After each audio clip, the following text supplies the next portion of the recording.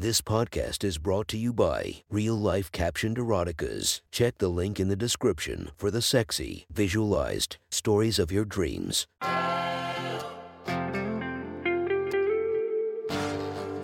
Welcome to My Sexy Stories. Enjoy your night or the start of your day, made spicy by our imaginative stories. Feast your eyes to the inspiration of this story, Cardi B. Check her Instagram linked below. And enjoy listening to My Sexy Stories. The next story is posted by Persephonet. From our /erotica, the title of this post is A Right to Rule, Part 1. Sit back and enjoy the story. Evie had only been awake for 5 minutes and already knew that today would be hellish. Through her still blurry vision, she saw one of her mother's favorite servants, Abrams, standing before her with a tray of breakfast. "Lady Evelyn, your mother requests your presence as quickly as possible. I have instructions here to oversee your morning routine in order to get you to her post-haste," Abrams said in a deep voice. Casting his eyes to his floor as he talked to her, Evie grumbled and rolled out of bed and put on her silk robe. Despite her love for her mother, being the daughter of one of the most powerful women in the Lithe Kingdom had its downsides. The expectations on her were enormous now that she had come of age. The fact her mother had ordered Abrams personally to oversee her getting ready meant she was up to something.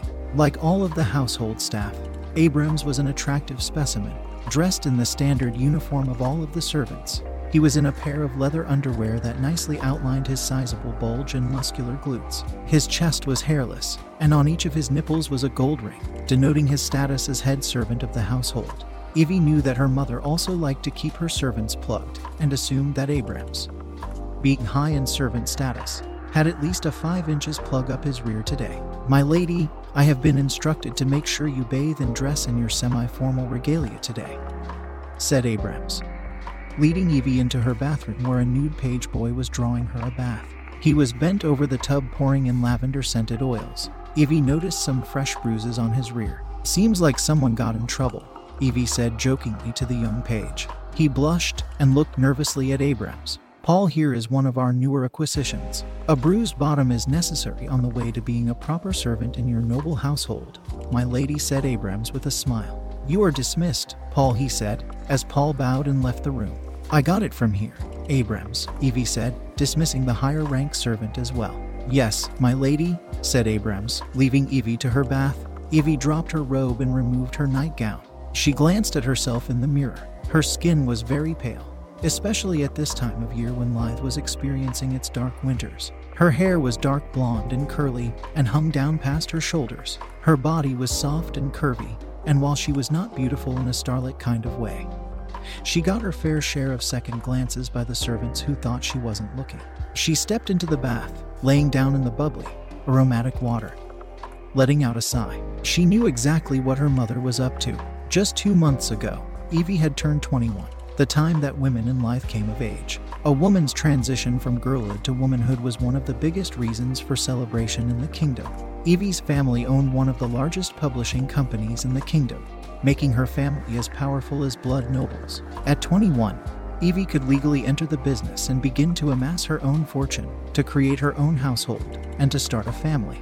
Evie's mother, June, was eager for her to get all 3 of these things started. Evie was enjoying working in her mother's office, but was less enthusiastic at the thought that she would have to begin the long and arduous process that was establishing and running a household in Lithe. She had grown up being waited hand and foot on by a slew of handsome, submissive men, never having to worry about a thing.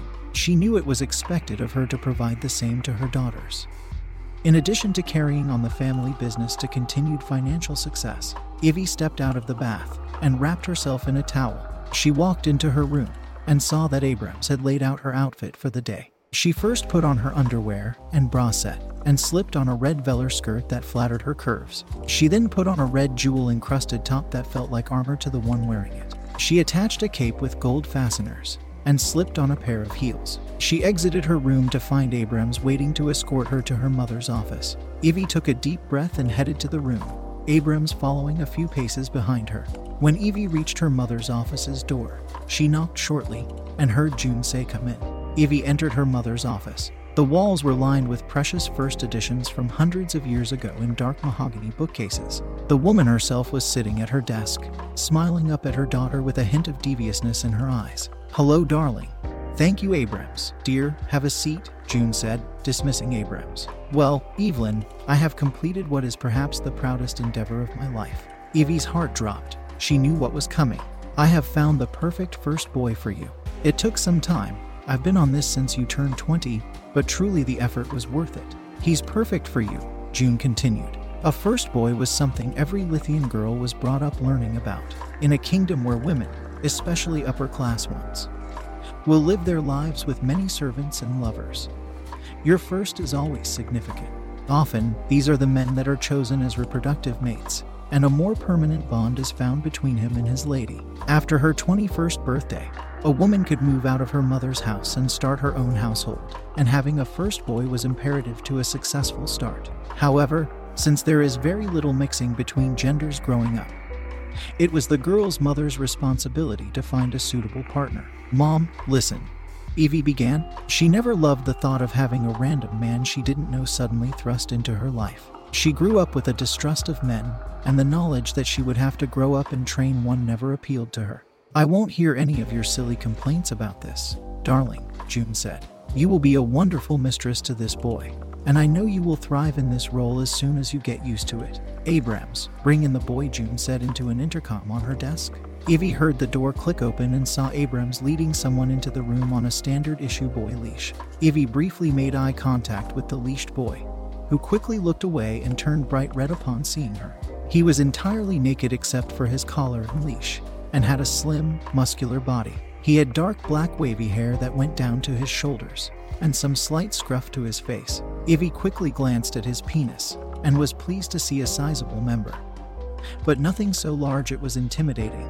"Evelyn, meet Jack," as June introduced them.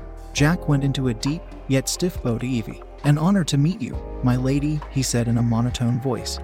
Same," said Evie, seeming unconvinced of herself. June let out a sigh of exasperation. "You two are a match made in heaven, I tell you. Now, Evelyn, darling, you know what the first step of forming your dynamic is. But before that, I have some logistics to go over with you both." Evie blushed a bit. She did know what the first step was. Jack did not grow up in Lythe, so you may find him a little more rowdy than a well-bred Lithian male. "But I believe you will be up to the challenge," said Evie's mother.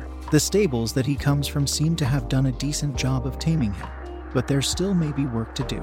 Evie looked startled. Not growing up in Lythe implied that he came here as some sort of spoil of war or as a refugee due to any of the various wars that Lythe was directly or indirectly involved in. While her mother was certainly not a pacifist, it seemed strange that June would have chosen such a potentially controversial match. Even more unusual was that she chose someone who did not come from noble breeding. "Now, I'll leave you two to begin the dynamic forming process in the privacy of your room," said June pointedly to Evie. Evie got up out of the office chair and looked a bit sheepishly at Jack, beckoning him to follow her.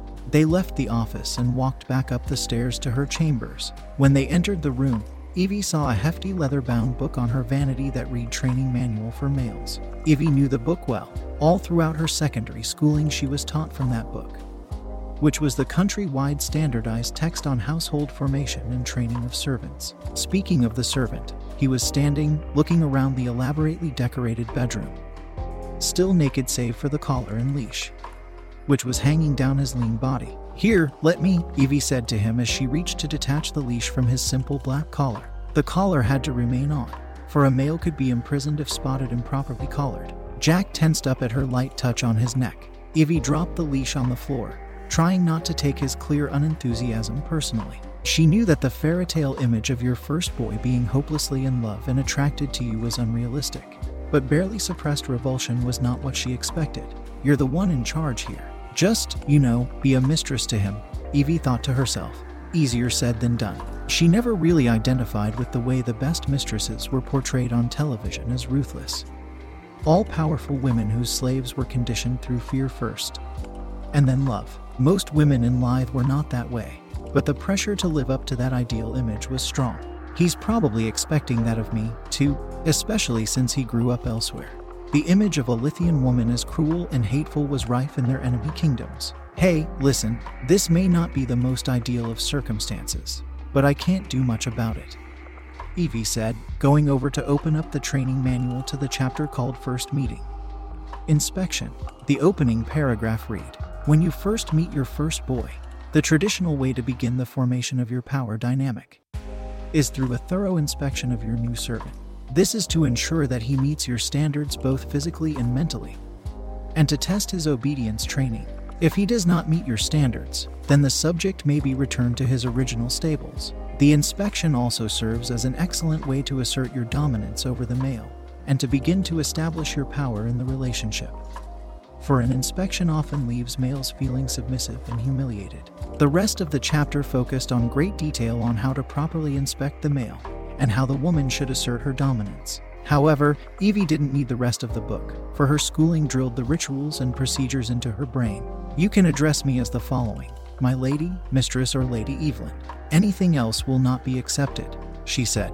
"Yes, mistress," Jack said, eyes on the plush carpeting. "Good. Now, the first thing I'm supposed to do to you is inspect you, to gauge your suitability for me," Evie said, trying to sound confident. Jack just nodded in response. "I require verbal responses, Jack," Evie added. "Yes, mistress," Jack replied. Evie walked closer to Jack so that she was facing him.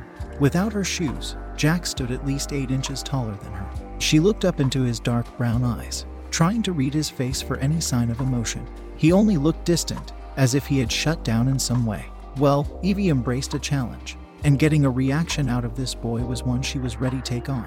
Feeling a little more confident now that she had a goal in mind, Evie drew her finger down his hairless chest, feeling the outline of his lightly defined muscles. She drew her fingers up again, brushing them against his pert nipples. Evie noticed him twitch a bit when she did so, and said with a smirk, "Sorry, my hands are cold." She continued her exploration of his body, running her hands along his arms and down his back, intentionally avoiding his ass or penis. Feeling emboldened, she brought him close to her with a sudden pull forward, so that their bodies were pressed together. Evie had to admit she was enjoying this a bit more than she expected. Maybe she was a natural, as her mother said. She brought her small, soft hands up to his face, brushing them against his neck. He seemed to respond to this in the same way that he did when she touched his nipples. Noted, she thought, looking back up at him, still holding him close to her. Evie became aware of how intimate the pose was. She could have reached up and kissed him if she desired, but now was not the time for kissing. This was about unraveling his control, his composure. Evie brought her left hand down to feel for his penis. The movement was sudden, and Jack let out a noise that was a mix between arousal and surprise. "Not as stoic as you come across, I see. Then again, males lose all sense of propriety when it comes to their dicks being touched," she said, smiling, stroking his member with one hand while the other rested on his tailbone. She could feel him slowly hardening in her hand. Males are at their most controllable when aroused. Keep them in this state for as long as you can, and deny release frequently for best results. She pushed him onto her bed to get a better look. He lay on her red duvet with his arms spread out, looking like a sacrificial lamb. His collar stood out even more against his pale skin. Most noticeably was how his dick was getting harder, bobbing against his stomach. Evie could feel herself getting slightly aroused at the sight, but she didn't let on. "I guess this is fine," she said, nonchalantly flicking the head of his penis. Jack let out a wince, but stayed where he was. She sat next to him on the bed, using one finger to stroke the length of his cock. She then moved her hand down to lightly cup his hairless balls. They looked and felt full. "Have you been denied release for a while, Jack?" Evie asked, with both genuine and sadistic curiosity. "Yes, mistress. It's been 2 weeks, Jack said, flushing a bit. Evie simply smiled. "Get on all fours with your butt facing me," she ordered. He did as she asked, turning his muscular ass toward her. They both knew what was coming next. The examination of a male's anus may prove awkward or uncomfortable for both parties involved. A mistress should remember that anal penetration is one of the best ways for a male to feel put in his place, and to experience a heightened sense of sexual arousal. She walked over to her vanity and picked up a tube of lube and a pair of latex gloves that had been left there for her with her textbook. She then knelt on the bed behind him, pulling the gloves on with a loud snap. "Have you ever been anally penetrated before?" she asked. "A few times, but only with fingers, mistress," he replied. A virgin, she thought, probably brought a higher price then. She herself had a little, but not extensive experience with the bodies of males. It was common for noble or wealthy girls to sneak into the nearby boys' compound to fool around, since the genders were highly segregated during the day. She lubed up her index finger and spread open his cheeks to find a waxed asshole. Evie had always had a thing for boy butts, and Jack's was no exception. She took her lubed finger and slowly worked her way into his cavity. "Augh," Jack said as her finger slid in. Evie, noticing that his cock was still hard, turned her finger and felt for his prostate. She was not an anatomy expert, but the groan he let out next clued her in she was doing something right. Not wanting him to enjoy anything too much yet, she removed her finger quickly and gave his round cheek a slap. "See, that wasn't so bad," she said to Jack, but also to herself. After all, she had a beautiful, naked boy on her bed to play with.